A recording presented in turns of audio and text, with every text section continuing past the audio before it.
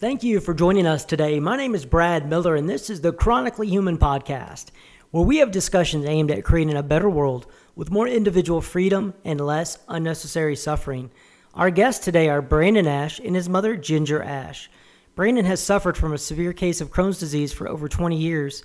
He shares his story about how this terrible disease destroyed his life, how the medical establishment didn't have the answers to help him, and how he got his life back by using medical cannabis and kratom. Ginger shares her story of what it's like being a mother with a son with a terrible chronic illness, how painful it was for her to see her son's life destroyed by it, her original opposition to Brandon when he started using cannabis, and how she now will tell anyone who will stand still long enough about her son's amazing transformation from sick and suffering to being healthier and happier than he's been in over 20 years. I really enjoyed the conversation with Brandon and Ginger because it is something I can relate to. I was diagnosed at age 11 with a severe case of ulcerative colitis. None of the treatments worked for me, so I had to have my entire colon removed. Since then, I've had multiple surgeries, tens of hospital stays, and over 100 doctor visits. And during the last 30 years, my mom has been a huge advocate for me as well. I exercise my health freedom by using kratom and CBD oil to help manage my chronic pain. The only kratom I trust is Urban Ice Organics. I would recommend everyone do their own research to see if kratom is right for you. If you've decided to take kratom, you should get the cleanest and highest quality you can find. And for me, that's Urban Ice Organics. They also offer an amazing CBD oil as well. You can find Urban Ice Organics at naturalorganics.com. That's Natural Organics with organic spelled ORGANIX.com. Use the promo code ChronicallyHuman20 to get 20% off your next order. That promo code again is Chronically Human with no spaces, the number 20 to get 20% off. If you'd like to learn more about my experience with kratom, email me, brad@chronicallyhuman.co. Of course, this isn't medical advice. Everyone is so different and everyone's situation is different. Please consult your healthcare provider for any decisions regarding your health and do your own research. Brandon and Ginger are simply sharing how cannabis and kratom impacted their lives. Thanks for listening, and let us know your experience with using kratom and cannabis. The more we share, the more we all learn. Thank you guys for being on the show today. Thanks, Brad. Excellent. Well, I have you guys on because of your personal story that you have to tell. I think that unfortunately there is a silent epidemic out there with chronic illness, and I personally have dealt with ulcerative colitis, and I know you've dealt with Crohn's disease, Brandon, for a long time, and that the traditional medical system is great for a lot of things, but it's also failing for a lot of people, unfortunately. And I reached out to Dave Herman with the American Kratom Association, which is a great organization out there that's keeping kratom legal, and he helped to connect us to tell your story about how you found relief from your Crohn's disease with medical marijuana and also with kratom. So I wanted to have you on. And Ginger, I wanted to have you on as well because chronic illness not only affects the millions of people that suffer with it, it also has a huge impact on the families as well. One of the worst things in the world I think that can happen is for a mother to watch their child suffer. And that is really not a story that's talked about enough. And my mom has seen that, unfortunately, for a long time. And that has a devastating effect on the families, and it causes stress and pain that really isn't quantified or even talked about anymore.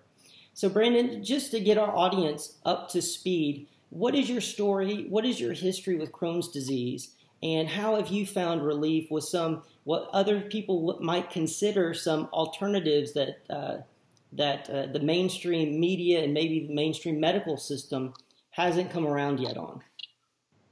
Yeah, I got sick with food poisoning when I was 17 years old, and I basically never recovered from that. And we started going to doctors and started trying to figure out, what's going on, because something was obviously very wrong with me. Nobody could really figure out what was going on. Took about a year before I finally, several colonoscopies and everything, before I finally got the diagnosis of Crohn's disease. Being from Central Illinois, I had seen almost all the gastroenterologists in that area, and all of them really struggled to figure out what to do for me, I suppose.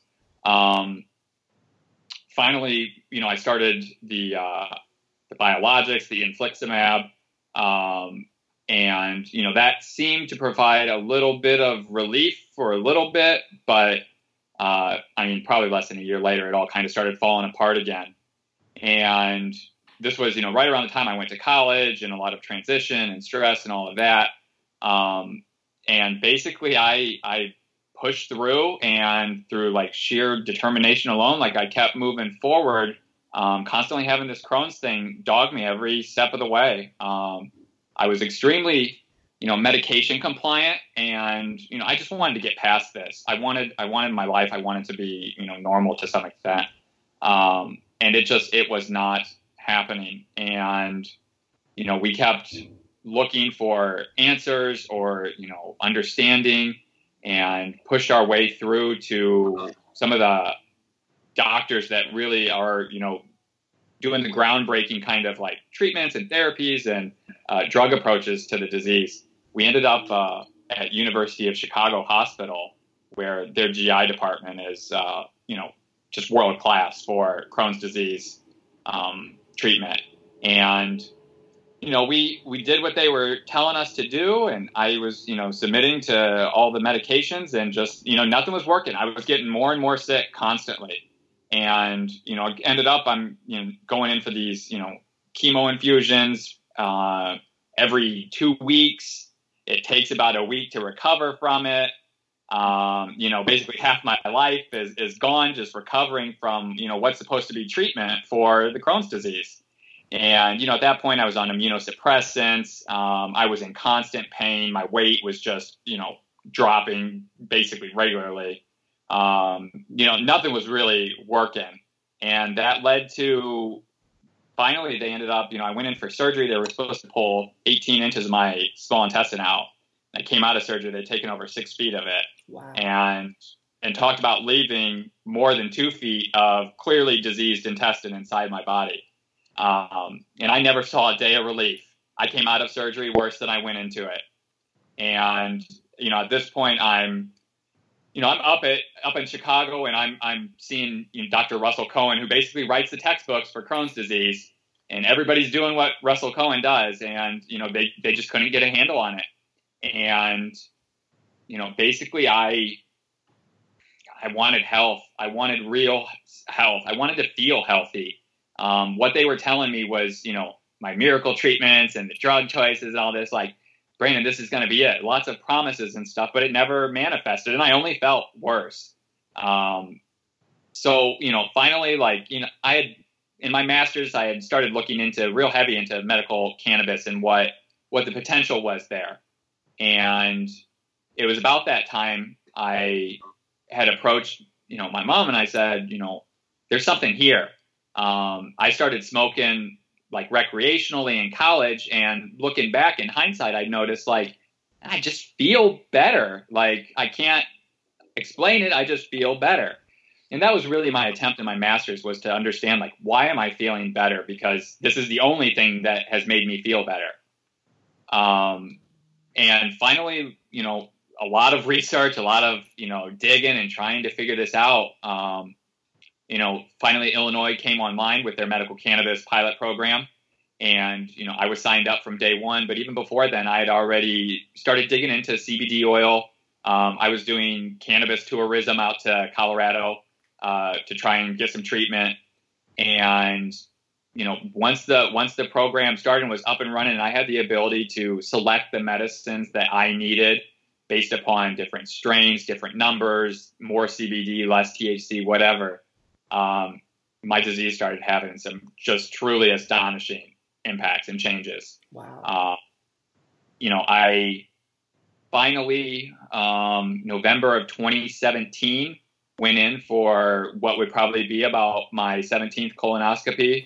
Was about a yearly ritual at that point.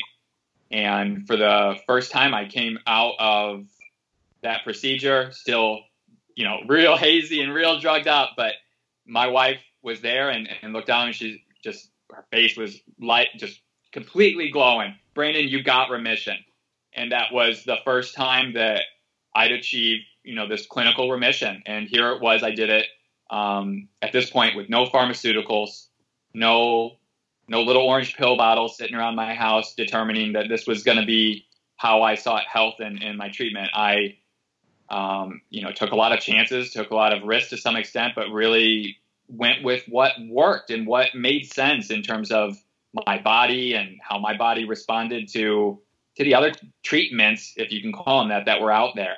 That eventually, remission is one thing, but my body is, I've had Crohn's for 19 years now, and my body's just been wrecked by that, the surgeries and stuff like that, where, CBD, THC, the cannabis was a lot of it, but there was still something missing. And even after having remission, like I was, still in the bathroom 15, 20 times a day, feeling quote unquote great, but yet I couldn't stay out of the bathroom. And that's finally where Kratom clicked in for me. And Sam's Club and Costco quit selling Imodium in their bulk section. Yeah.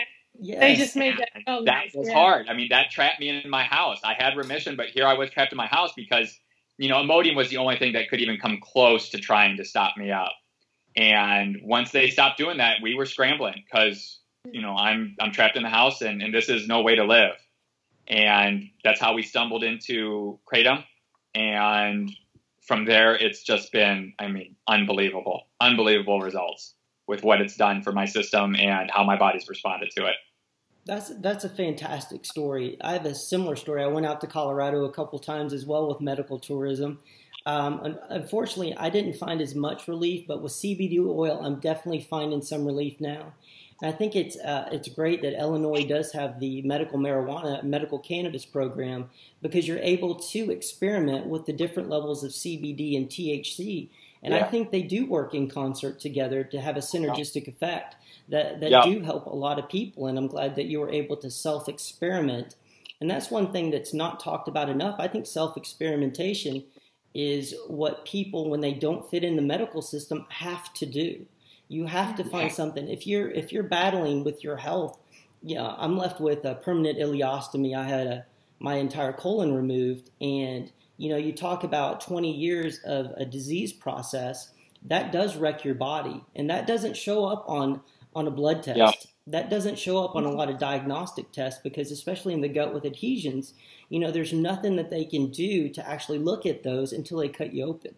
And so a lot of pain happens really invisibly for a lot of people. And so I'm glad that you have found cannabis and Kratom that has been helpful for you. Now, Ginger, what was it like for you as a mom to see Brandon go through this, to struggle? And because, he didn't give up. Did you ever feel like giving up, or is that just not an option for you guys? Oh, no, that's not an option. No.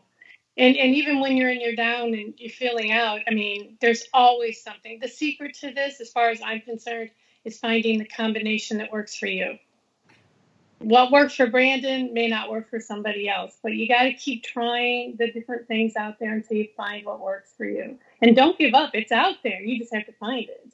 I totally agree with that as well. I've had to do a lot of self-experimentation. I use Kratom every day as well for pain relief and for other issues, and I've been greatly benefited by that. But like you said, it's not for everybody. Nothing is for everybody, and then everybody should do their own research. And it sounds like, Brandon, that you've done a ton of research, especially with cannabis and later on with Kratom. What convinced you that cannabis was something that could help you? Was it the research, or was it anecdotal stories, or was it just talking about it with other people? It really started with just the anecdotal of I was 2 years maybe into Crohn's before I, first smoked any cannabis at all. And again, I felt better, and I didn't necessarily put two and two together because I was raised, on the DARE program with drugs are bad. It's kind of, that's how it was when I was growing up. You stay. I'm really square. I admit it. I'm as square as they come. And she is. I'm a big Osmond fan. You're a good Midwestern girl, so you're very square. Yeah. I'd never done that. And so when he approached me, it was like, no, no, you can't do that. I mean, and I'll be real honest. I followed physicians. They'd say, do this, do this. I mean, I didn't even know how to spell Crohn's when they told me he had Crohn's. And so I followed their lead. And it was, as you start down that path, you start to realize that I maybe knew more sometimes than they knew. I have felt that a lot. Yes. Yep. You know, I'd get online and I'd check out these things, and we'd go to his appointments, and I'd say, what about what Iowa City's doing with the worms?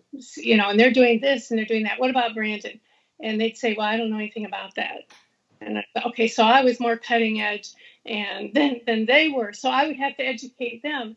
And if you see that, they can't know everything. Sure. And I definitely got more proactive, and I said, okay, then I'm going to be in front here, because he was still a young guy then, and, you know, try to help him. But when he approached me with the whole cannabis, I was like, oh no, this is just going from backward. Well, at the time he was getting a master's in psychology. Oh, okay. So it's doctorate, sorry. So my big thing was, how can Dr. Ash have this criminal history? You know, he's supposed to be, you know, a doctor, you know, someone you look up to, everyone, you know. So I didn't want that for him. I didn't want him to get into that. And to be honest, I believed all the rhetoric about, you know, that I grew up with. And then I did the research, and Brandon found the young boy that had Crohn's disease that was wheelchair bound, and then started with cannabis. And now he's living a teenage life, or he's probably even older than that now. And he's living this great life. And I start looking at this, and you start talking to people, and you realize that maybe what you've been fed all these years is just a bunch of BS. And it is. Yeah, I would agree with that. I wanted, you know, I'm like any mom, I wanted Brandon to be healthy. I just wanted a normal life. He doesn't need to be president of the United States or anything. Just give him a normal life. And cannabis brought him into the remission. I can't complain. I'm really happy. And everybody that will stand still long enough, I say, have you looked into cannabis? Have you looked into kratom? At least look into this. But, you know, they still believe they're where I was. Their doctors would not steer them wrong, you know, and there's just options available. And I mean, I think, like, for me, a big part of it was, you know, I was compliant, and I was, you know, tell me what to do and I'll do it. Like, I trusted, and I started to see, like, as that facade broke away, like, this is undue trust. They're human and fallible the same way I am. And they're, you know, as Mom said, like, their knowledge base is limited. And to see, like, maybe that might work for somebody, and maybe that's what somebody wants. Maybe they just want to take a pill every day. But that's not what my goal was. And my goal was to get back what I seemingly had lost. You know, so my background is, all my degrees have been in science. So I'm a trained, you know, scientist when it comes to psychology. And I started approaching it in that way of, like, then let me look at this with that scientific lens. And as I had the opportunity in my programs to, like, do presentations and lead discussions and things, like, I always gravitated towards this because there's something here. The endocannabinoid system is true as it comes. And why are we not looking into that and discussing this more in terms of what that's there for, even in the first place?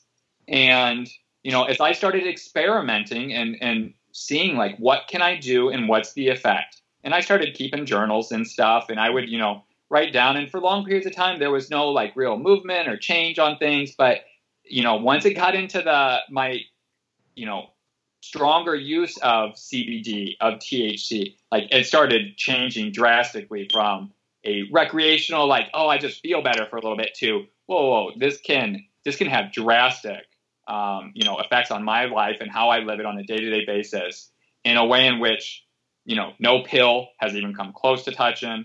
You know, just talk about a pain-free life. Like, I mean, I was on, you know, methadone at one point, going to the pain clinic, and, you know, that's not living. Whoever says the pain clinic is living is not living. You're dying. Yes. And they treat you like a second-class citizen. They do. They treat you like a criminal. It's based on the criminal justice system, where you're forced to go monthly. You have to Yep. open up your medical Yep. life to prescription drug monitoring programs, which is federally accessible now. They're actually Yep. selling that data back to doctors to give you a pain score like the Chinese do with their social Yep. score. Yep. And it Wow. also makes you pee in a cup like the politicians and the bureaucrats. They think that they're able to control your life and determine what you should and shouldn't take. And if people are experimenting with cannabis, their doctor could totally kick them out of the pain management system, which is insanity. I knew Brian would get excited about that. So I'm sitting on the toilet one day, and I knew it was coming. The program had just started in Illinois, and I was real excited about what the possibilities were. But even RSO, Rick Simpson oil and stuff hadn't hit the market yet, and it was just flour and some minor concentrates, so you couldn't really get strong medicine. So I was basically waiting for the RSOs to come around, and I get a call from the pain management, and they go, "So you just tested positive for THC?" I go, "Yeah, well, I'm in the medical cannabis pilot program. I have a license. This all makes sense. I should probably be peeing hot for that." And they go, "Yeah, you're done coming here." Wow. And at that point, I was on methadone, and I had about half a month prescription left.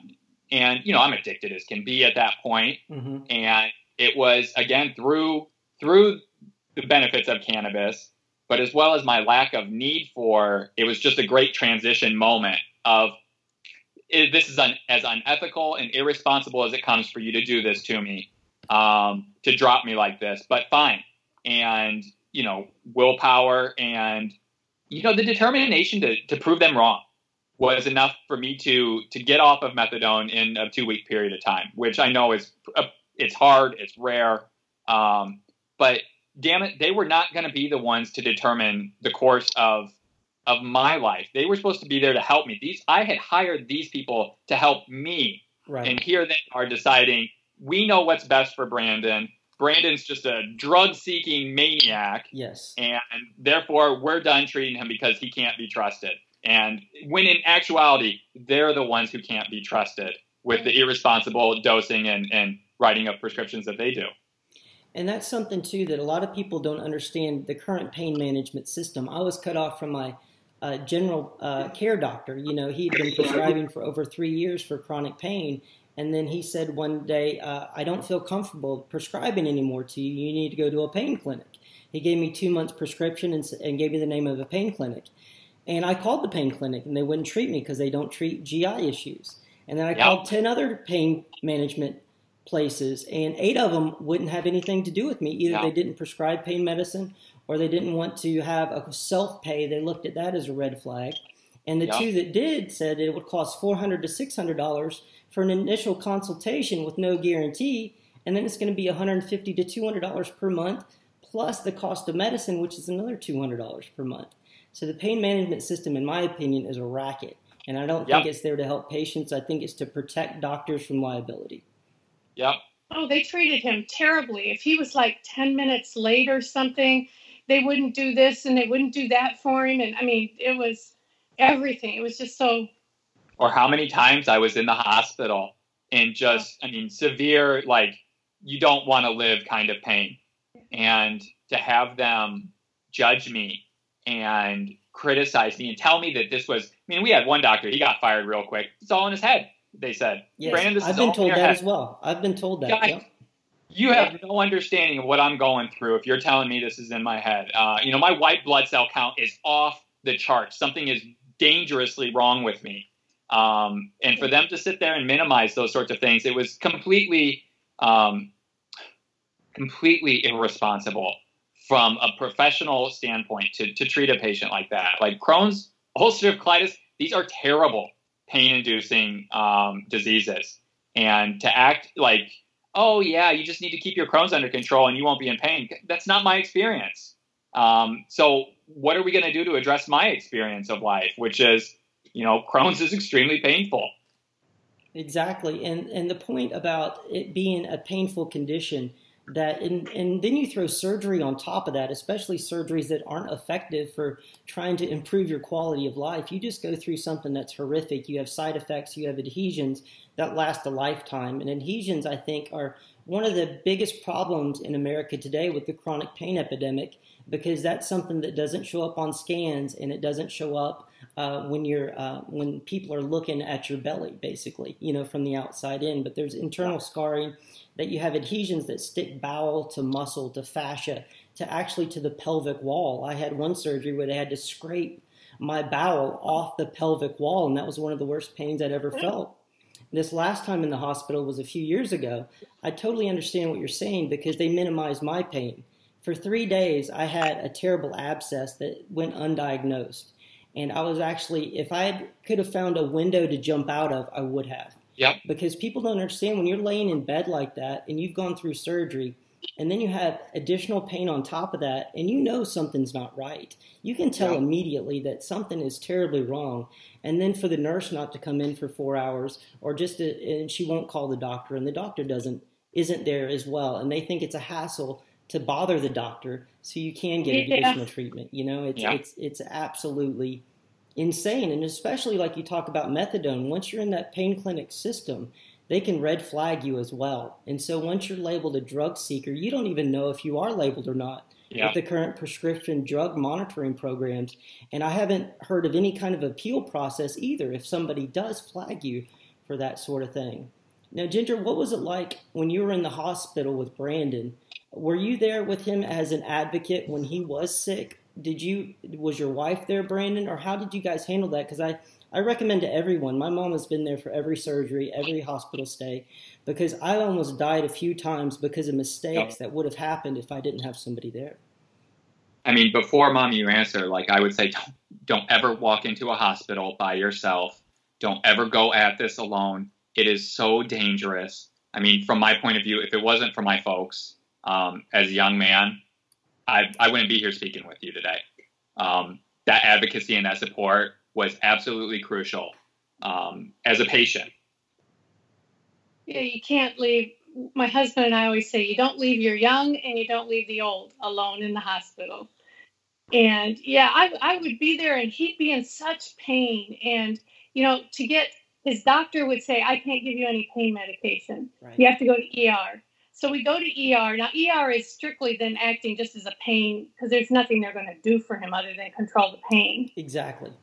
And then they admit him, and he's in the fetal position. He is in extreme pain, and there's a mama bear in every mom that comes out, Right. And I mean, I just go, hey, you said you were going to do that. You had to stay on him. Otherwise, he would sit there for 4 hours. Yep. And nobody would get him to a room to getting some pain management going. And it was very hard. It was the hardest part about it is sitting there, and there's not a darn thing you can do for him. Not one thing other than be there, because he's in such pain. There's nothing I'm going to say that's going to make it better. And there's nothing I can do. So just sitting there and feeling totally helpless.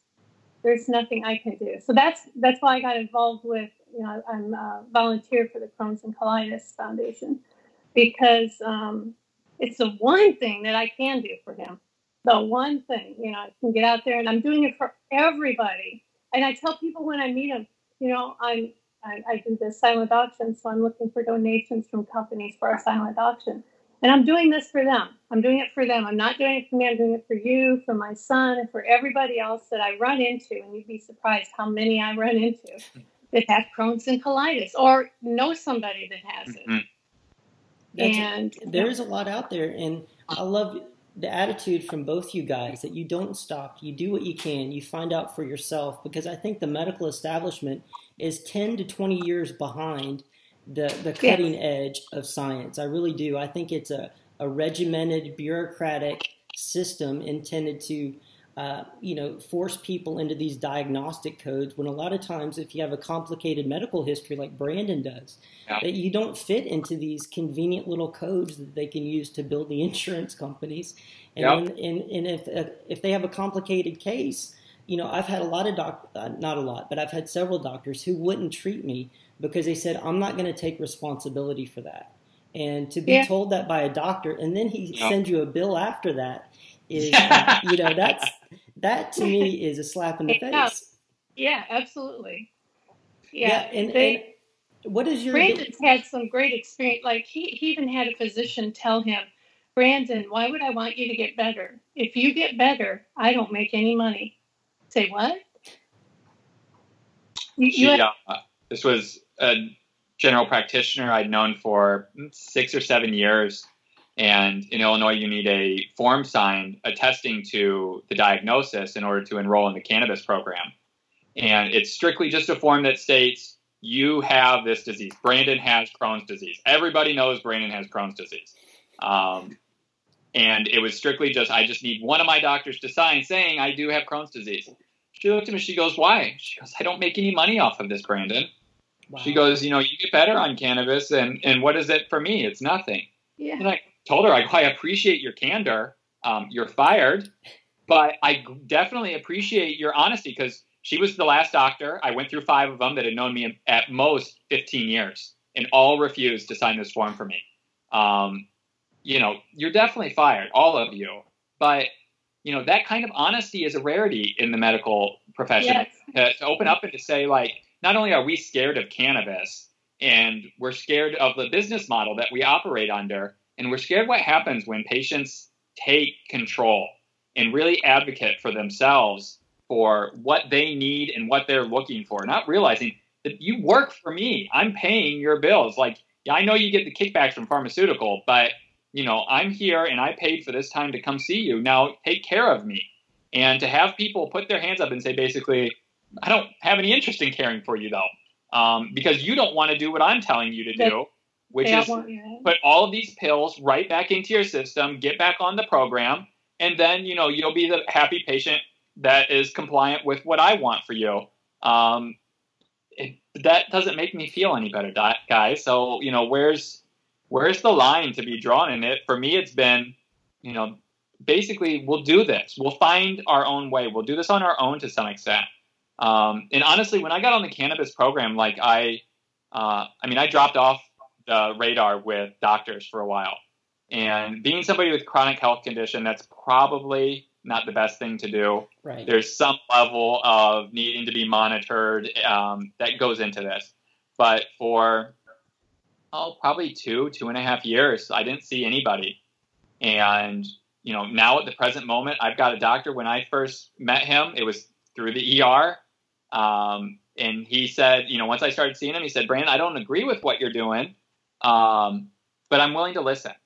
And I'm willing to take this journey with you and to see what happens. And all along the way, he was, Brandon, you can take this if you want. You can take this if you want. He said, no. I know this is tough, but we'll get through it. There's just, if we had the research on CBD, on THC, on kratom, if we knew what we will eventually know about these herbs, I would know, how much I need and how to dose and when to dose, and this would be taken care of. I'm willing to be the guinea pig and to suffer to figure this out. And we have figured it out. And at this point now, we're 4 or 5 years into this relationship with this new doctor.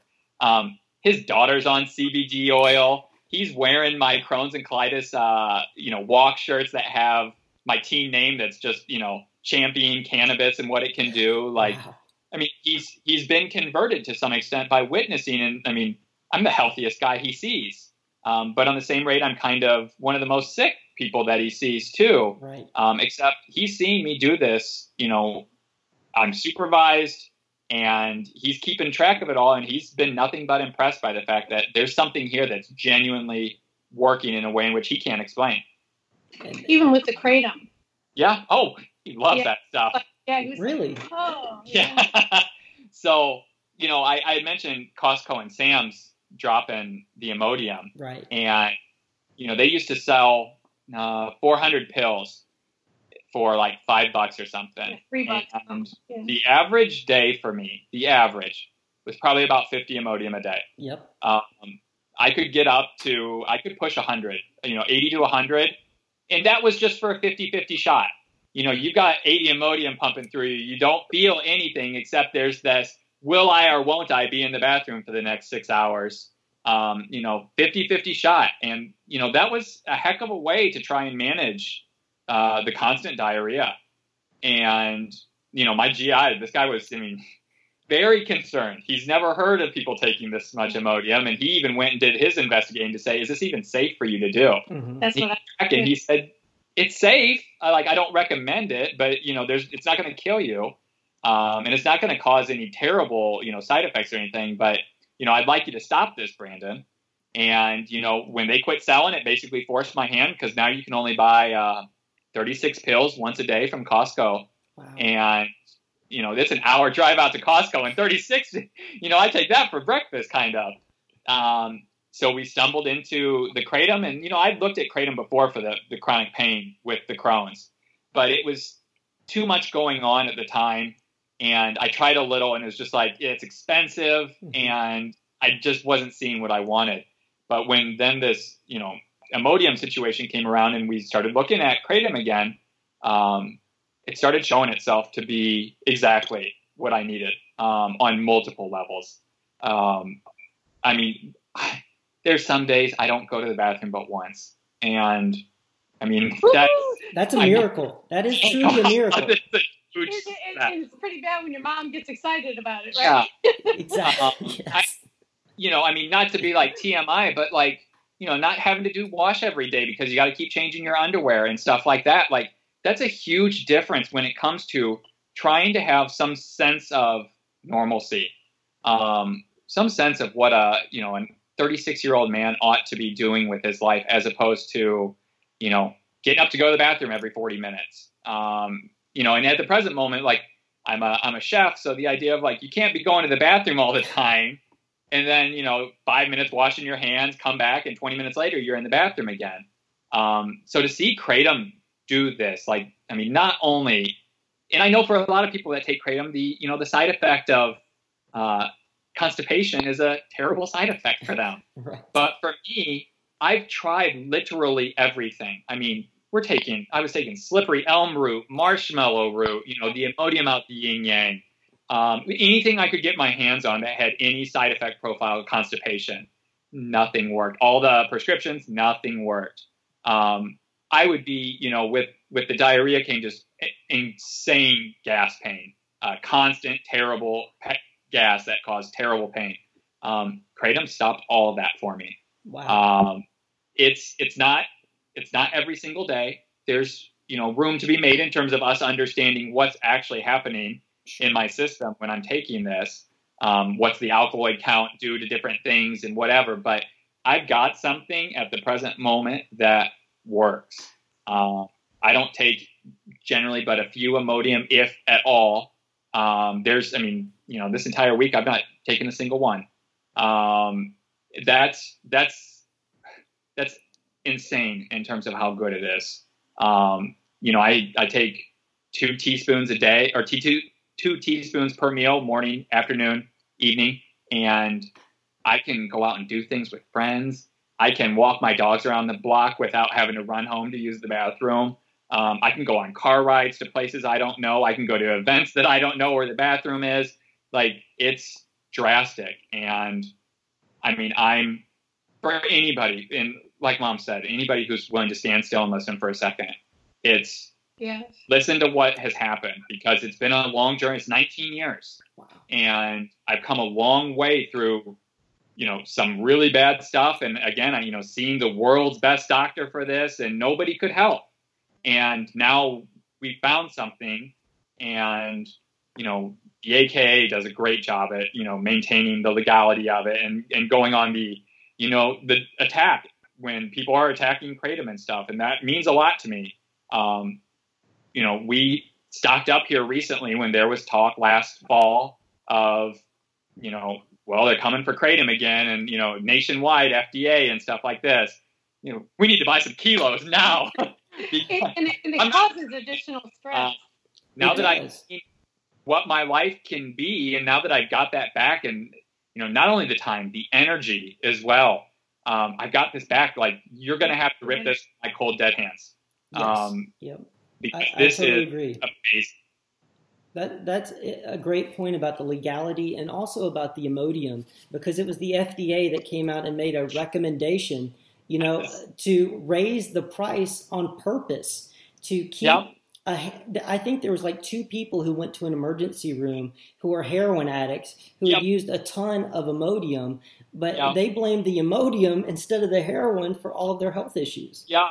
And many times in the addiction community, unfortunately, you have some people who have some really terrible physical and mental health issues that they're using a combination of anything that they can find.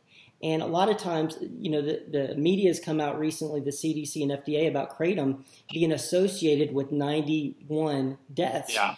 And it's so misleading. And I think you talk about that one doctor saying, what does this benefit me? And I think there's an entire industry out there that is trying to protect their nut, basically. When these medicines are out there, these herbs are out there that are helping people. Now, Ginger, you've been talking about cannabis with people who would stand still for a while now. Have you also been talking about Kratom to people, and what is their take on that? Because my experience is they don't know about it. If they do, they think it's super dangerous and kills people. Yeah. That's it exactly. Yeah, when I talk about cannabis, I'm sure a lot of the people look at me like I'm a mother in denial. Oh, your boy's doing it. First off, he is a 36-year-old man, and he can do these things regardless what his mother says. Right. But I tell everybody, don't believe me. Do your own research. Now, the bad thing is you can pollute the internet with all kinds of bad information. Fake news, and the whole thing about Kratom, then I'll tell people, look into Kratom, and I'll get notes back saying, well, I saw that it kills, or it's addictive, or, and no, it's the industry, again, protecting the nut and coming up with these wild stories that aren't true.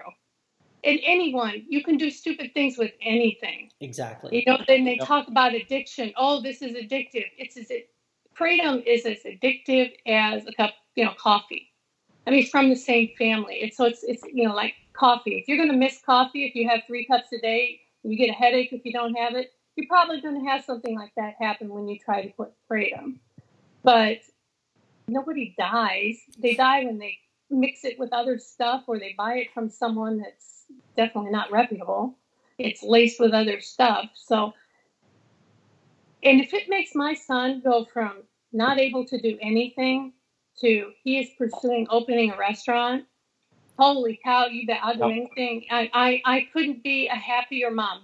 He is what I've been wanting for him for almost 20 years. Yeah. Just a normal life, being able to go out, have fun, and not have to worry about it.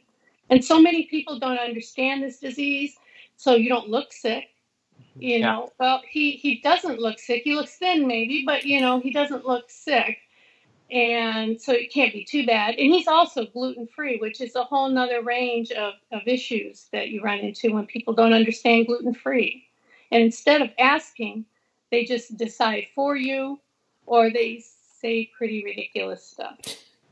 There is a lot of bad information out there. Now, Brandon, you're a trained scientist turned chef, but when you're researching Kratom, what made you think, this is something I'm going to try? Was it actual research like Dr. McCurdy did down in the University of Florida with his research down there? Or did you find the information from the traditional Thai and Malaysian cultures where they've been using Kratom for hundreds, if not thousands of years? And actually, there's over 1 million people in Thailand that use it every day from the age of about 25 until they die. So that's a 50-year lifespan with using Kratom every day. And so those type of issues, when I was doing research, really made me think, you know what? The risk-reward profile for this is right for me. What led you to that decision? I mean, it always starts with, well, what are people doing and what's worked? I mean, I've got into some, foraging for wild things, just, again, trying anything. Broadly, yeah. Let's find something. And I have, I put some real bad stuff in my body.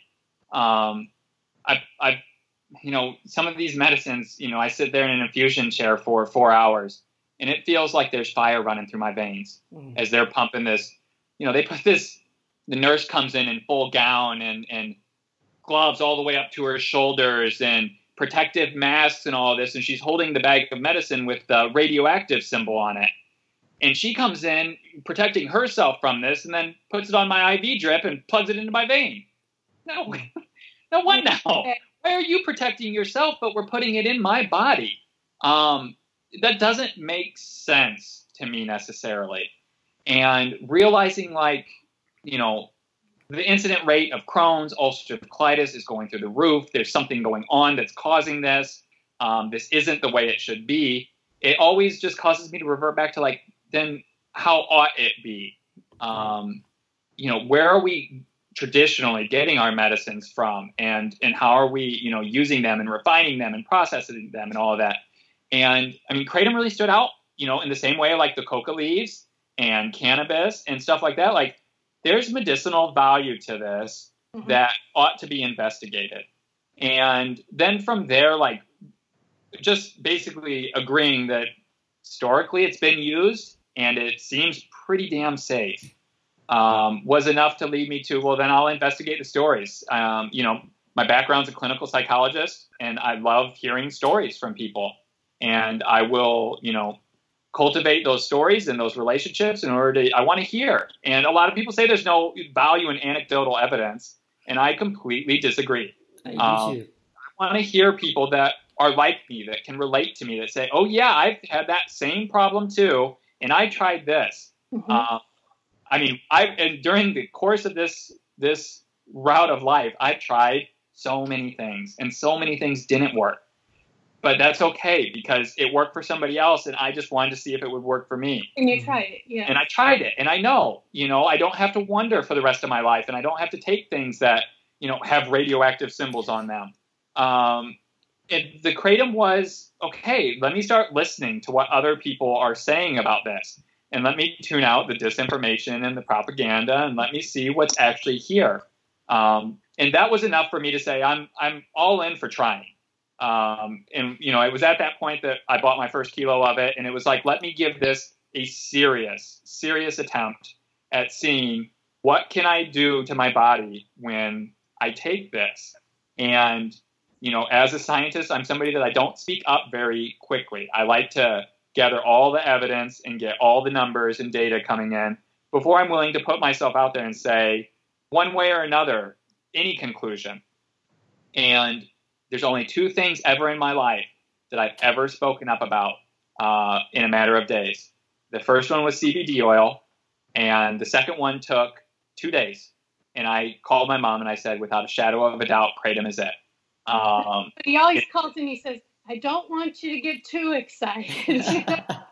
But, you know, I'm on the other end going, thank you, God. You know, this is what I've been praying for and just wanting for him. So, but he always, don't get too excited now, Mom. But it's it. I mean, you know, it hasn't turned. It hasn't changed. You know, there's been some experimentation in figuring out, you know, colors, the orders and where you're getting it from, your suppliers, the purity. And there's a lot of variables we don't understand. But, you know, I wake up every morning now. I'm on very big red, and it knocks this out. I mean, it is. I mean, for reference, I just this past couple weeks, I mean, I flipped a condo here in the city in 9 days, from uninhabitable to ready for market. That should have been impossible for me. Just a short while ago before kratom, impossible. I would have never been able to go that long, let alone get the calories in my body, to get the energy, and have all that processed through my system in a way in which I'm extracting the energy from it. I didn't have that ability. Kratom gave me that ability back. Kratom gave me the opportunity to live and to do these sorts of things. And it was truly by looking at what historically worked and listening to what other people were saying and taking those grains of truth and putting them together in a way that we'll see then. It's your personal combination. He's found his combination. I mean, cannabis put him into remission, but kratom gave him his life back. That's an incredible story, and I think you're exactly right about anecdotal stories. That was one thing that actually led me to kratom as well. all of these overwhelming stories about people who used it to actually get off heroin, to get off alcohol. There's been people who've used it for depression, who've used it for chronic pain. And I've used it in the past when I was cut off from opioids, from pain pills. I hate the word opioid or opiate and all of that. It's pain medicine, really, and I used it to eliminate 95% of my withdrawal symptoms. And so it was a huge factor for me because I've gone through withdrawal before, without it, and it's absolutely miserable. You know that from your experience as well. Now, you talked about experimentation, Brandon, and it took years to figure out what worked exactly for you with cannabis and Kratom. Now you're still in that experimental phase. What exactly with cannabis are you looking for when you take it? You talked about CBD oil. And are you still vaping or smoking cannabis as well? So there's no doubt for me, smoking, burning the flower is not good for my Crohn's. Mm-hmm. I can feel at the same rate that it starts to take care of symptoms, I feel it activate some symptoms when I smoke flower. So I try to avoid that. I started out on straight CBD oil, on a hemp-based product. Yeah. And, that was before the pilot program started in Illinois and I had legal access to THC. But once that came about in the state and I was able to, as you had discussed earlier, the synergistic effects that exist there, it really started, let's nail this down. Let's approach this. You walk into the dispensaries in Illinois, I've got hundreds and hundreds of options for product with numbers that are, all over the board.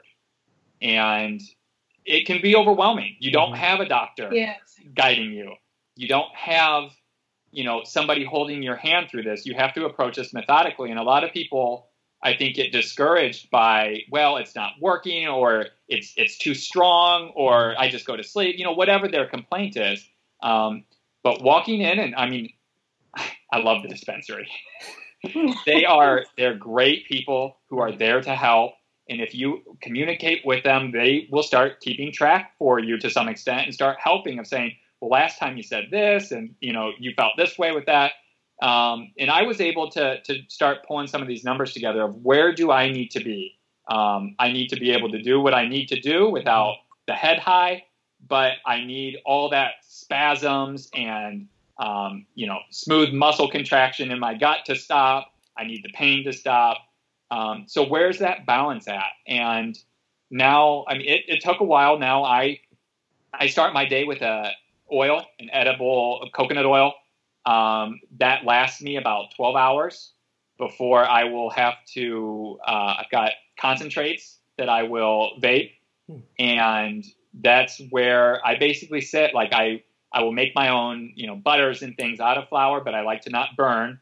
But that works. It's pretty non-invasive in terms of my cannabis use and how I get that medicine in my body. And I've hit those numbers that are good. I get about 60 at a minimum milligrams of CBD a day. And I tend to find that 1-to-1 ratio at least is where I need to be, that I need to pull at least 60 milligrams of THC as well into my system.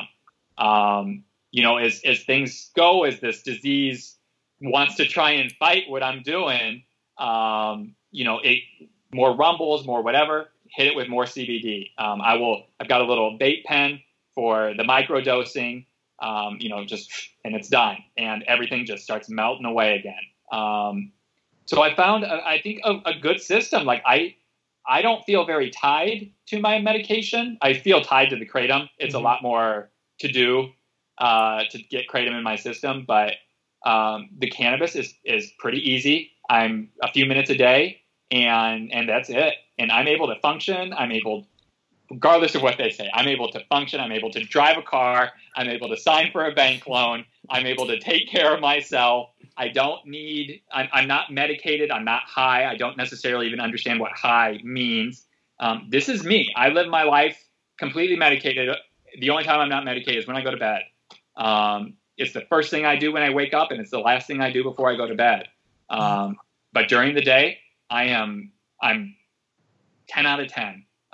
Clarity, focus, ability to to eat, ability to sleep, ability to do whatever. And the system works. You know, the kratom, on the other hand, like, you know, making pills is a bummer. Using the Oblate discs is a little bit of work. But there's, you know, it's the best use of my time. I should to say, spend it. I don't care if it small took price to pay. I would do it if it meant that kind of time and energy commitment, because the outcomes of taking that leaf are just, I mean, amazing. Well, Ginger, what have you seen as far as personality-wise, the difference between Brandon before he tried cannabis and kratom? Because I think, for me, pain destroys a person. It really does. It cuts social ties. It takes away your ability to produce and be a productive citizen in society and to give value. And unfortunately, if you are sick for a long time, a lot of times friends will move on. And that's not a bad thing, because they have to move on in their life to fill that gap. And unfortunately, the isolation is what I think is the worst part of chronic illness. Have you seen Brandon change in the last 5 to 10 years? Has there been a big improvement as far as socializing and just getting your son back to where he was before he got sick?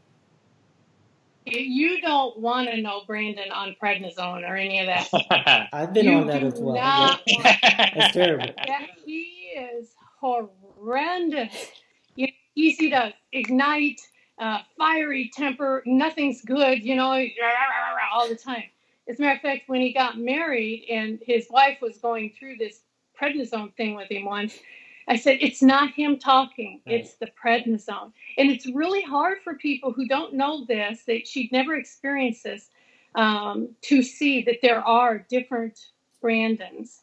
The Brandon on the prednisone, the MP6, all that other stuff that, you know, he had when he was much younger, you just couldn't please him. He was a very unhappy soul. And now that he's where he's at, I mean, he's the Brandon that I knew was inside there, but I didn't know how to get it out. He jokes with you.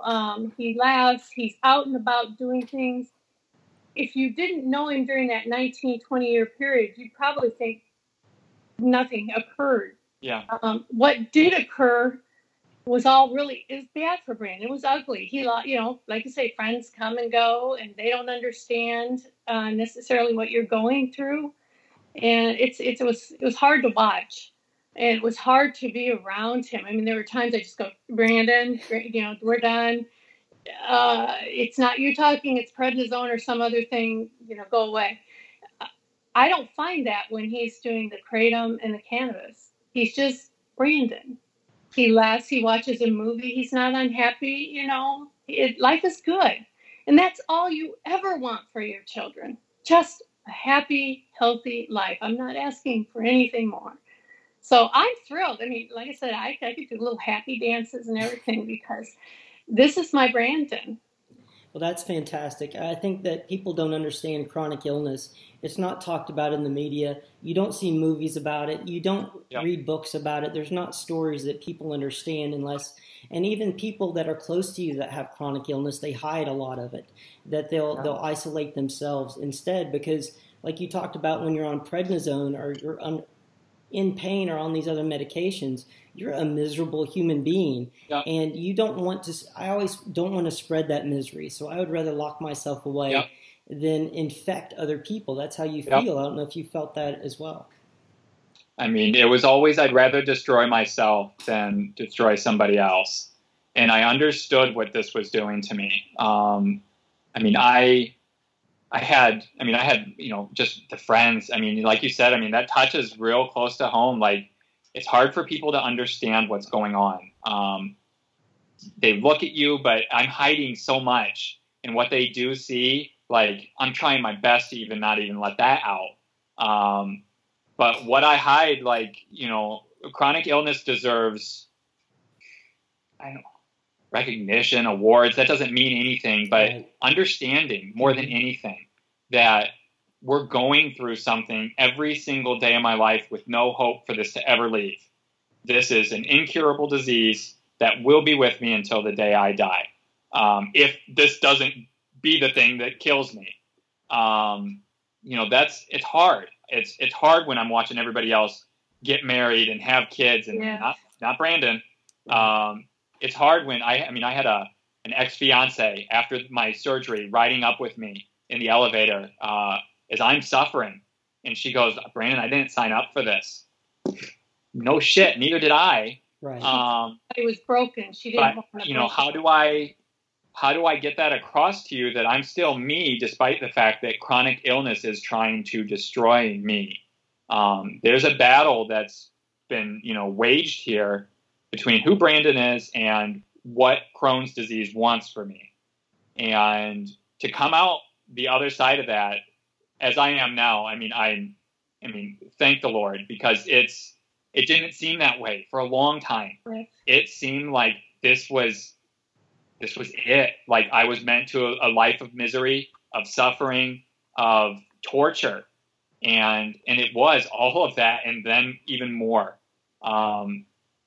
Chronic illness is tough, but you do not have to suffer like that.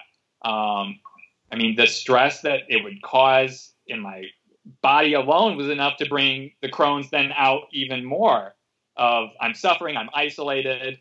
I've got all these people who want to help me, but what do you want to do? You want to wipe my butt for me? There's nothing other people can really do in those situations. No. Yeah. It's not. And, as you said, like people move on with life, but I felt the pause button got hit for my own, and that I was more a spectator to what was happening in the world than I was an active participant in it. And to get off the sidelines like that, and I desperately wanted it every step of the way. There's never been a moment where I relished or enjoyed what was happening. It was, this silently suffering and trying everything I could to be the good patient. But I wasn't able to get back in the game, and to be able to do this safely. I don't worry about, I just joked last night with some friends, we've all heard those medication commercials on television. Oh, and did he just say my death is going to be caused by this? Well, everybody is dancing around in the meadow with the sun shining. The dogs and the puppies are everywhere. Life's good. Everything's great. Be happy. Don't worry don't worry about the side effects. Yeah, it's crazy. Yes. I did not have that stress hanging over me of what am I doing to myself. I have a chronic illness. It's being managed wonderfully. I've achieved clinical remission that's been verified by, trained medical professionals. I have no threat of overdose. I have no threat of cancer. I have no threat of any of these things from my treatment choice for taking care of this thing that's going to be with me forever. If it's going to be with me forever, then I better be making some very wise choices. Because it's easy to listen to what the doctors say who are responding to what seems to be an acute problem for them, not realizing after our relationship's terminated and I leave the office or we no longer see each other, I still suffer and I still have Crohn's and it's still happening. So this isn't an acute issue, and getting my numbers down to where you want them isn't the goal. Right. Living life, disease-free or with as lowest impact as this disease can cause my life is the goal. I wake up with smiles on my face, which, everybody, if you've got chronic illness, then that's something that, you should never just put that on the shelf and say, I guess that life's not for me. Because I got close I guess those things just aren't for Brandon. That's depressing as shit. It is. Nobody wants to think that some aspect of life is beyond their reach. Not fair. It's just flat out not fair. And for somebody to come and to tell me what I can and cannot do and put into my body, no, it's not happening. I will never allow it. And I think more and more people, I'm sorry, Ginger, go ahead.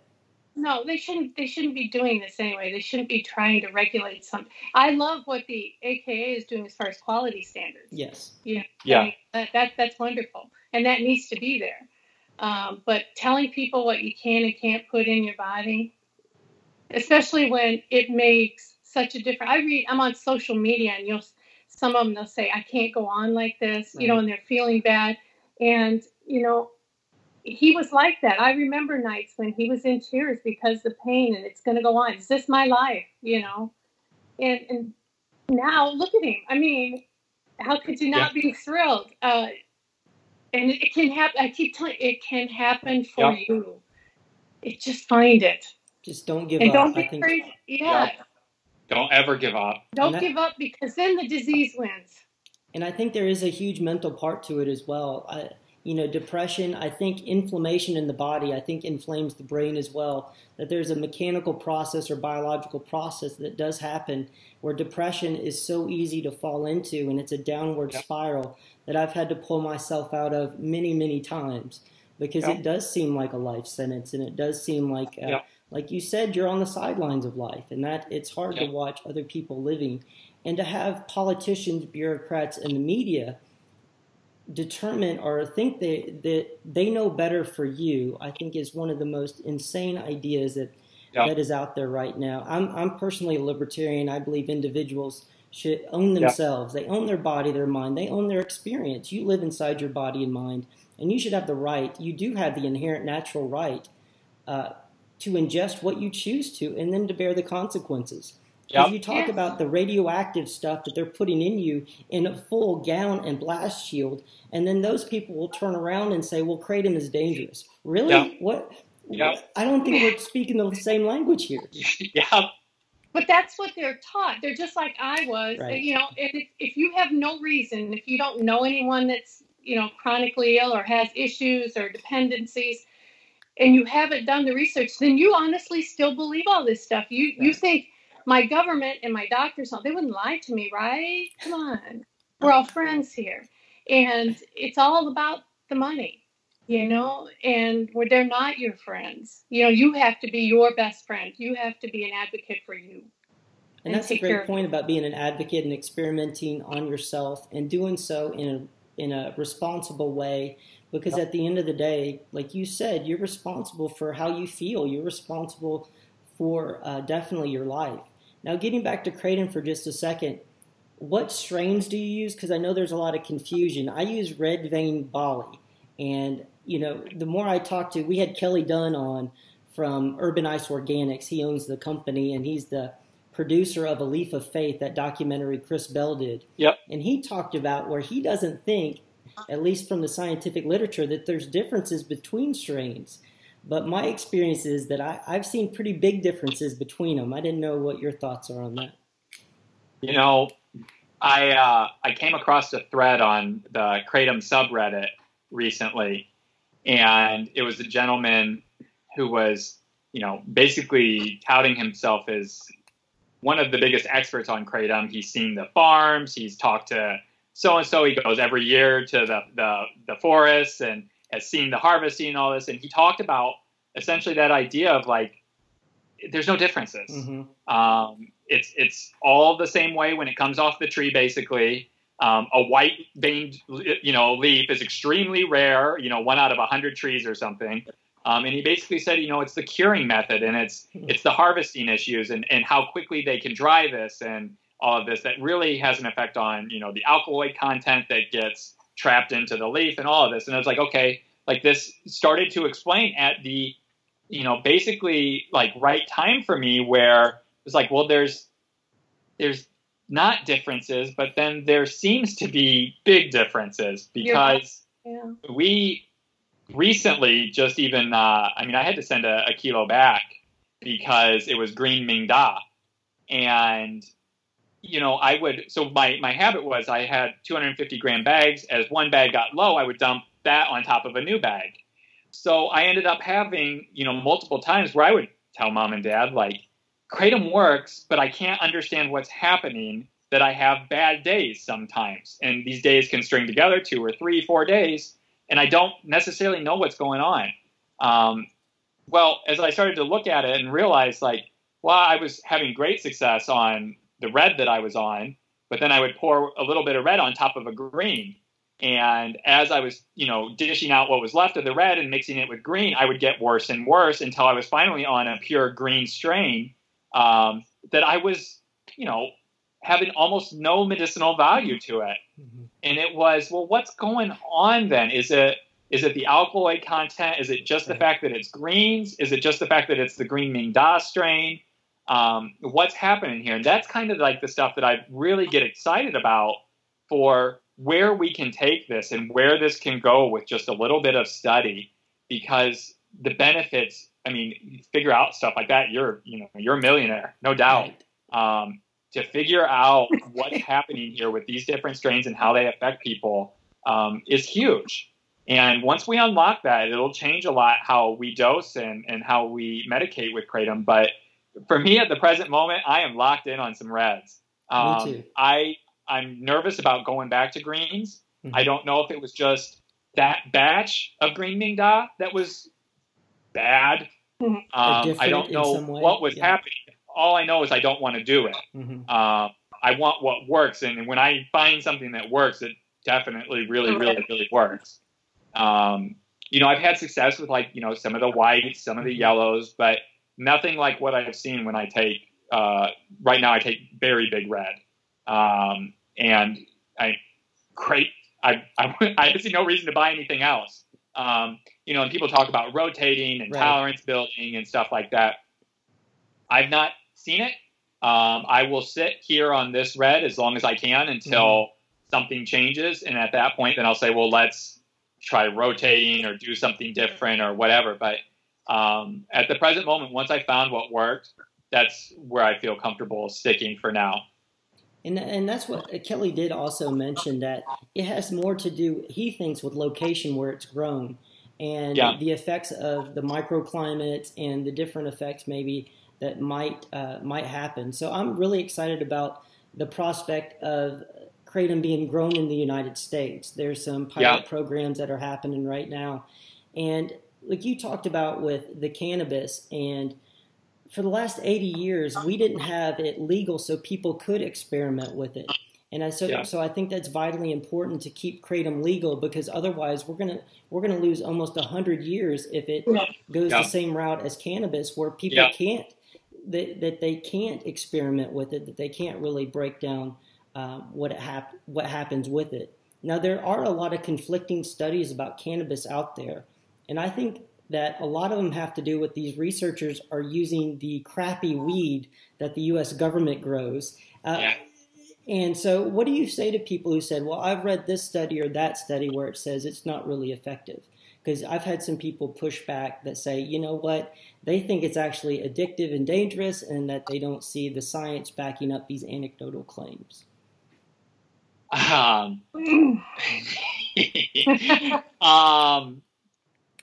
So, for over a decade, I was just, in the journals nonstop. Whatever, a lot of them were psychology journals, but medical journals as well.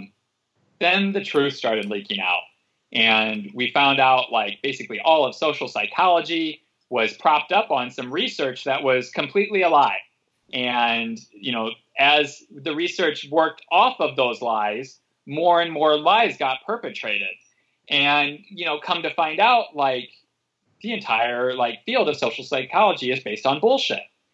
And I recently, came across something as well that said, I don't know if it was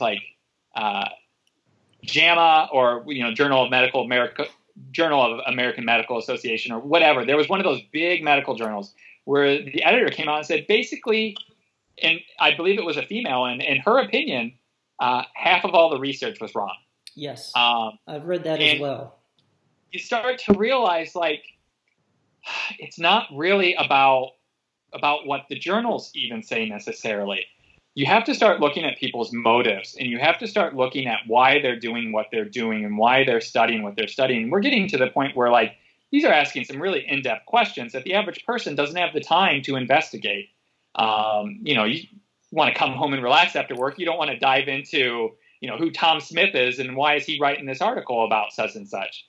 I think, it's easy. We live in a Twitter kind of culture and society where, 140 characters or whatever, and that's all you get to get your message across.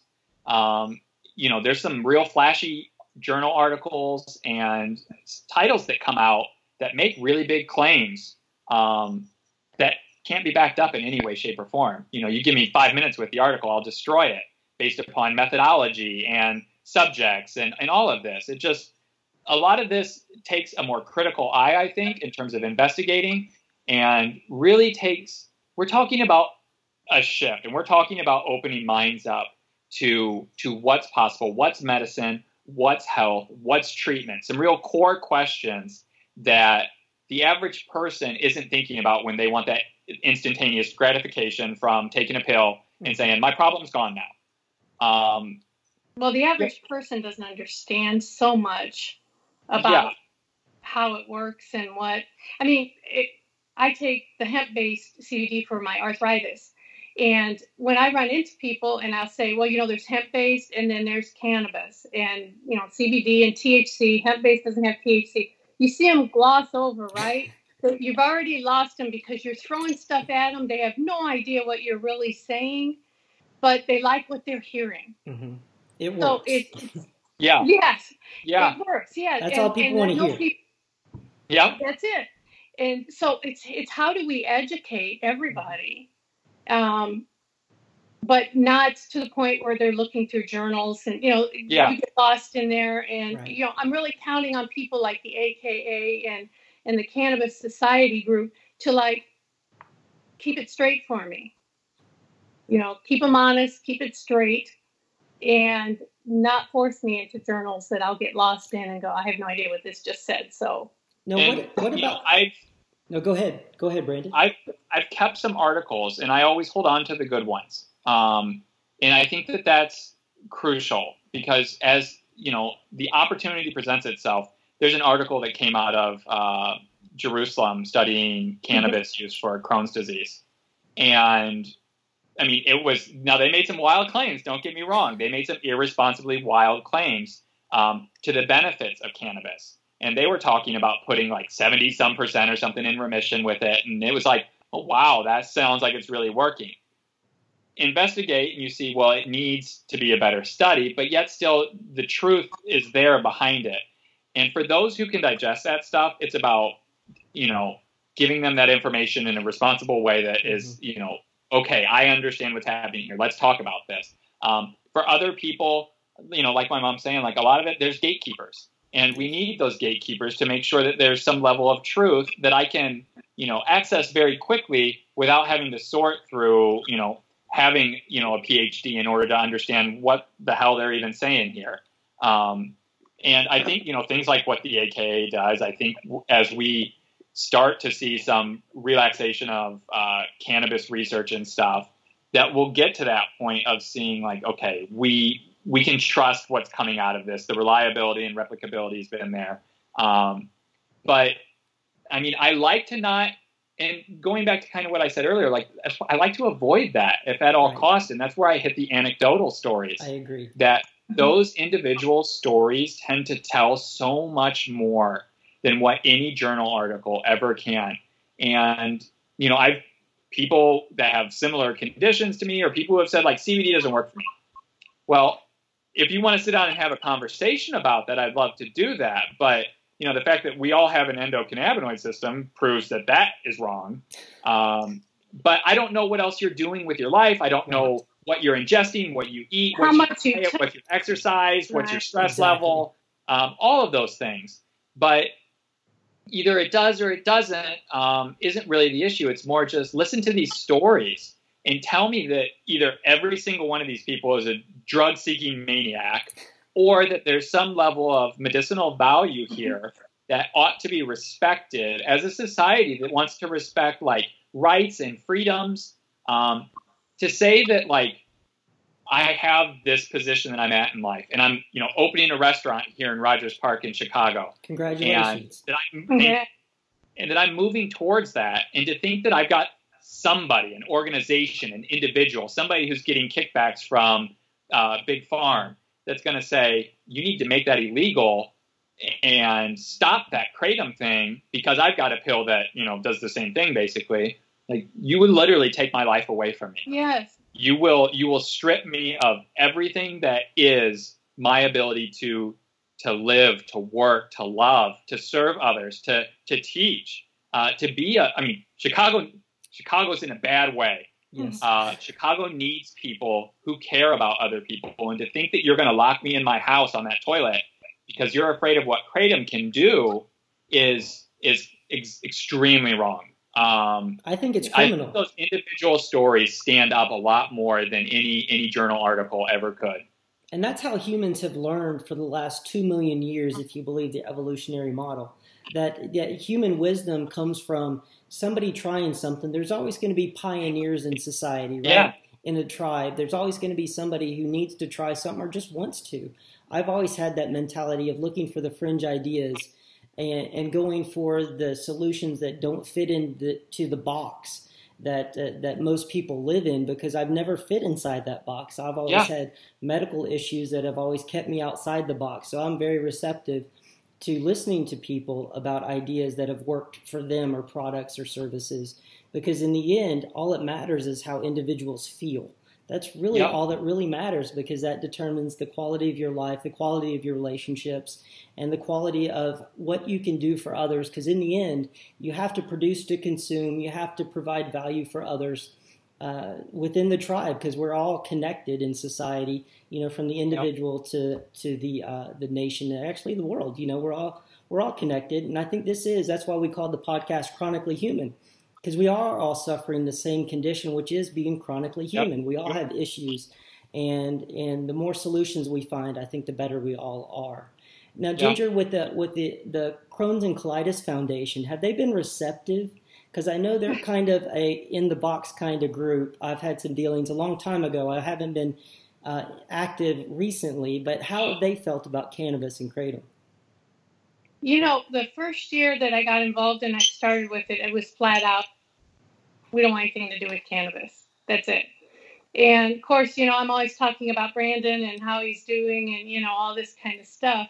And I'm always pushing, you know, you have somebody, the cannabis folks sitting out there wanting to donate money to your cause, and you're not taking it, even though it's legal, like in the state of Illinois, you won't take their money and further the cause and do the research and do it with, you know, cannabis.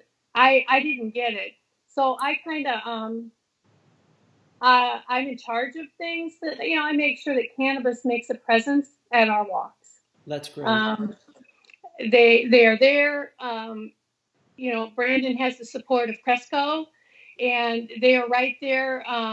You know, we've got little signs, you know, and we're having new ones made up about, you know, cannabis putting him to remission. Let people know that this is an option. That's all we're trying to do is it's like I have all these options available and they're all drugs, you know, things that will have side effects and bad things. But here are some options for you that maybe will not affect you the same way. It'll be good for you, cannabis and Kratom. And we need to I see it as an obligation of the foundation to tell people these are the options. I'm not telling you which one's right for you because they don't know. Right. But these are the options. So yes, you know, like I'll have definitely a presence from the cannabis industry and the Kratom industry at our walk. That's because fantastic. It's an option. I think obligation and option are so key that if we do have a story to tell, that it is powerful and that it does change minds. And that people will initially say no to everything. That's just human nature, because it's a lot easier to reject something you're uncertain about because it lives I want that. Exactly. It lives in the unknown territory. And so we are the ones in the darkness right now exploring new territory for all of humanity, if you think about it. And that everybody who shares their story is connecting another dot that adds to human wisdom. And I can't think of a better way to live your life and to share your story than it is to advance human knowledge. And I think that's definitely what you guys are doing and sharing the story. You're breaking 80 years worth of brainwashing. Yes. Yeah. You know, and if I go out there and I do these things and one more person, just one more, changes his life or her life the way that Brandon has, oh my goodness, that is the best news you could ever give me.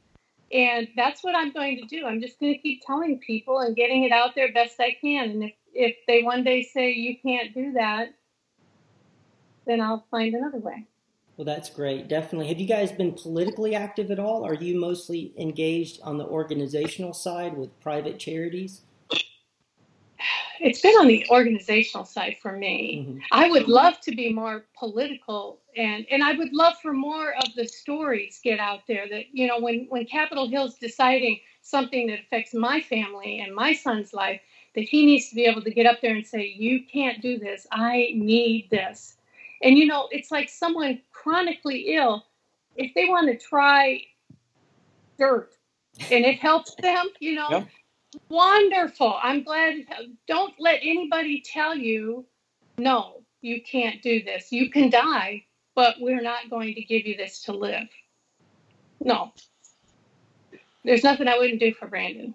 Well, that's definitely how my mom feels as well. I actually testified in front of the Georgia Kratom Safety Committee meeting with legislatures, and I gave my story. It was only about 2 minutes long, but you could tell that the people who were there at the state level, at least, are very caring people in the Georgia legislature that were really trying to find out, if this was something safe or not, or if this was something that was helping people. And I think stories do change. And we actually, we had other people, because the AKA, Dave Herman actually lives in Atlanta, so he was at the meeting. And he was at a Senate meeting as well, and we spoke, a few of us. And we flipped some people just with brief testimony that lasted less than a couple minutes each, that they had no idea about this. And what you talk about, Ginger, is people just don't know. And doctors just don't know. And we had Pat Anson on with the Pain News Network.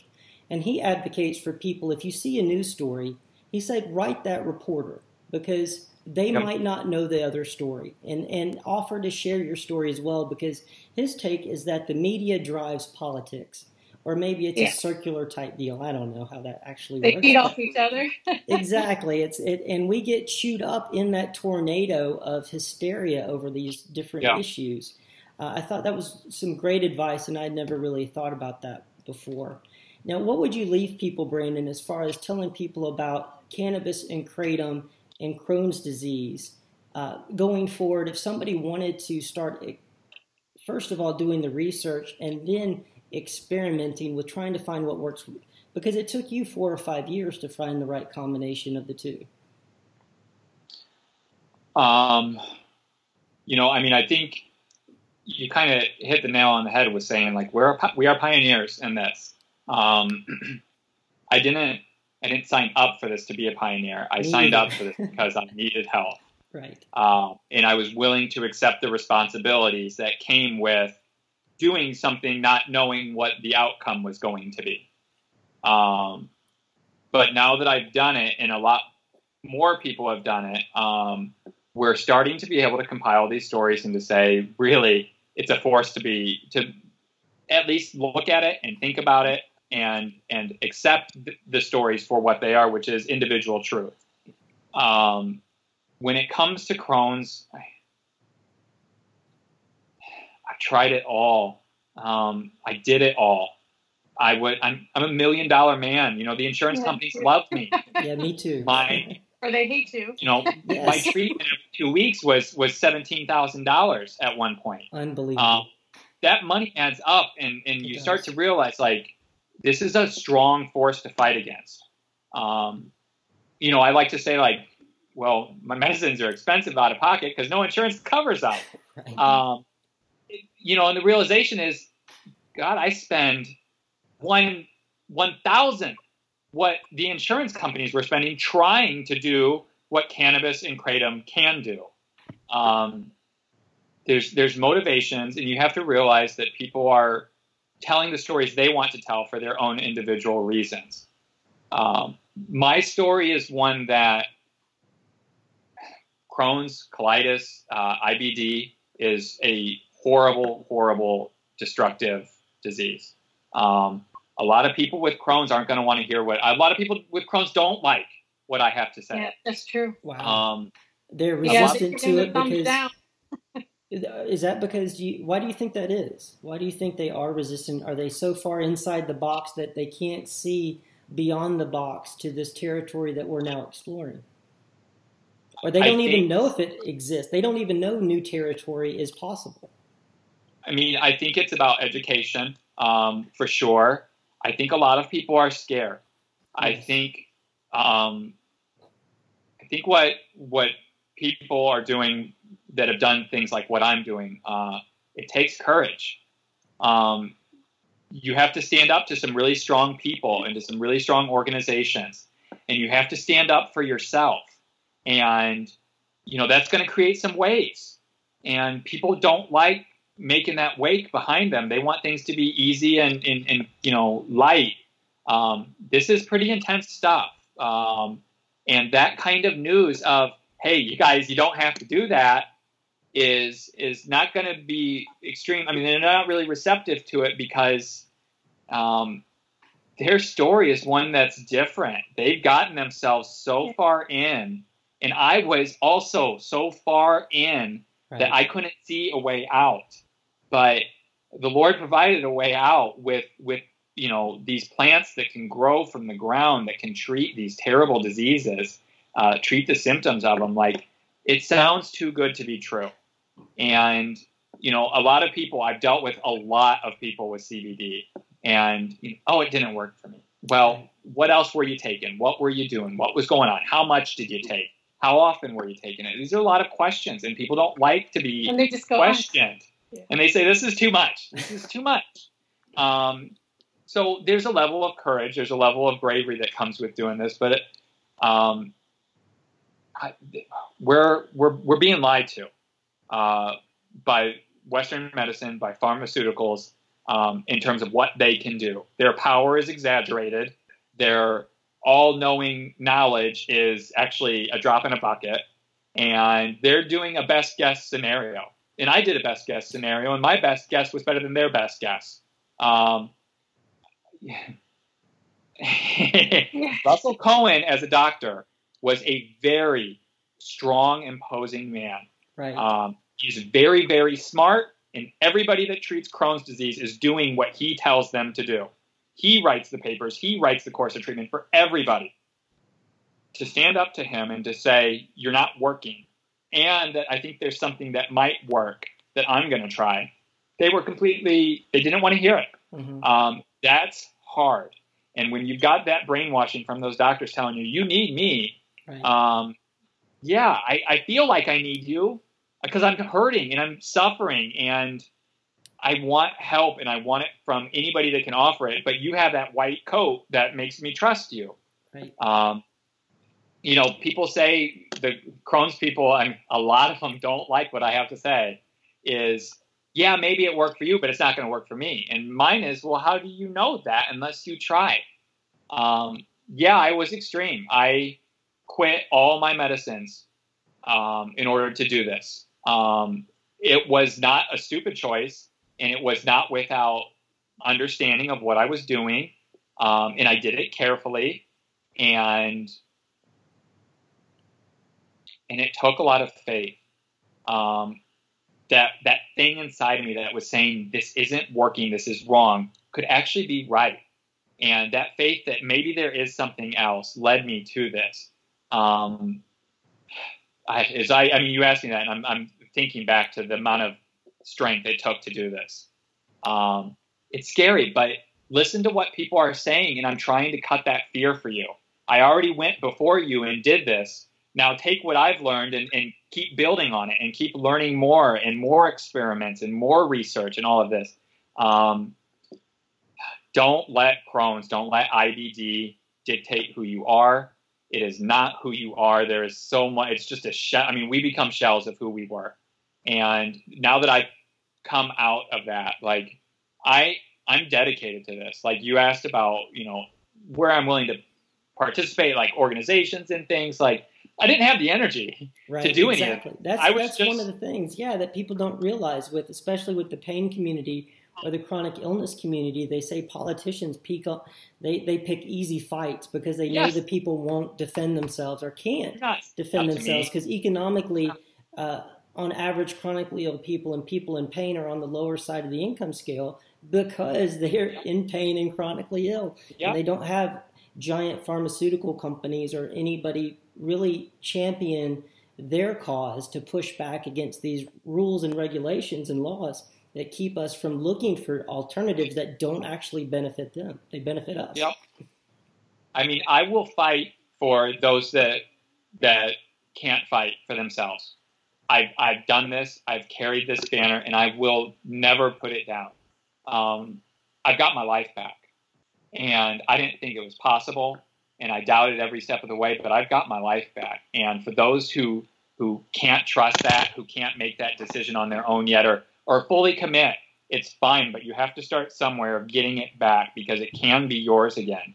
I will, if need be, I will get political with this. If need be, there's not much is going to take me to the streets. I will go to the streets for this. Right. This is important. This is fighting for those who can't fight for themselves. This is fighting for an inherent right that God gave us to put into our bodies what we want to put into our bodies. This is about true health, true treatment, all of this. I just want to encourage people that I know it's scary and I know it's hard, but there is hope in this. Mm-hmm. There is massive amounts of hope in this. Well, that's a fantastic message, Brandon, that there is hope. Don't give up. And Ginger, how much was faith a part of this for you? You guys mentioned faith in God a couple times. How much was it that you did have faith? That I think that unfortunately that there's a lot of moving away from faith in a higher power or God, or the belief that things can improve. There's a pessimism that does creep in, and I've experienced it myself with the lack of faith. The older I get, the more I am turning more and more back to that idea that there is hope, that there is a higher power, that there is, humans call it God or whatever you want to call it, but that there is, that there are solutions out there, and it's almost like it's been designed that way. What is your thought on that, Ginger, about hope and faith dealing with chronic illness? Well, definitely you have to have faith, but sometimes I've had my husband's my rock. I mean, when I was falling apart, he'd be right there. Come on, we can do this. We can do this. And I can tell you without a doubt, if Brandon didn't have the faith that he has in God, you wouldn't be talking to him today. Because in his darkest moments, it's been hard. It's been very hard. And to go on and, you get me all emotional. No, it is an emotional issue. Definitely facing God. And my husband and I, we just celebrated our 40th anniversary, and I was all excited. We're going out to dinner, but we forgot Sundays. Restaurants, a lot of them aren't open on Sundays. So we ended up at a restaurant that we go to frequently, but God put us there because our waiter has Crohn's disease. And he came up to me and he said he'd moved back from Arizona. And I said, "Oh, yeah, what brought you back?" "Well, I've been sick." And I knew, "You got Crohn's disease." Wow. And he said, "Yes." So I started talking, me. I started talking about my cannabis and my kratom, blah, blah, blah. And he goes, "Oh, kratom." He says, "I'm already doing cannabis. I'm looking at kratom." And I said, "Oh, what do you need to know? What research have you done?" And so we were put there for that reason. And as it turned out, the table just overhead like a 14-year-old daughter, and she's ill. And they're going through the diagnostics part, but it could be it's an IBD type thing. Mm-hmm. So we were put there to have this conversation about kratom and cannabis with our waiter. And I find that happens a lot. When Brandon's feeling down, I said, "Brandon, God's putting you somewhere for a reason." And he's always found, there's a reason I was here. This guy needed me, or, what happened in his life. So, definitely, if it weren't for faith, there are days that, are really dark. And that's, I think, a great way to wrap it up, guys, about chronic illness, chronic pain. It can be extremely dark, and it doesn't feel like that you can get out of that downward health spiral, which brings down your personality. It brings down your hope and your faith in yourself and in God itself, in God as well. And that there are alternatives out there like cannabis and kratom, and that I'm glad that cannabis is legalized in a lot of places. Unfortunately, in Georgia, we still have some work to do, and so I want to get more involved in that. But as far as kratom goes, the Georgia passed almost unanimously, I believe, to keep kratom legal. And so I know in some states they're having some big issues, like in Ohio. Yep.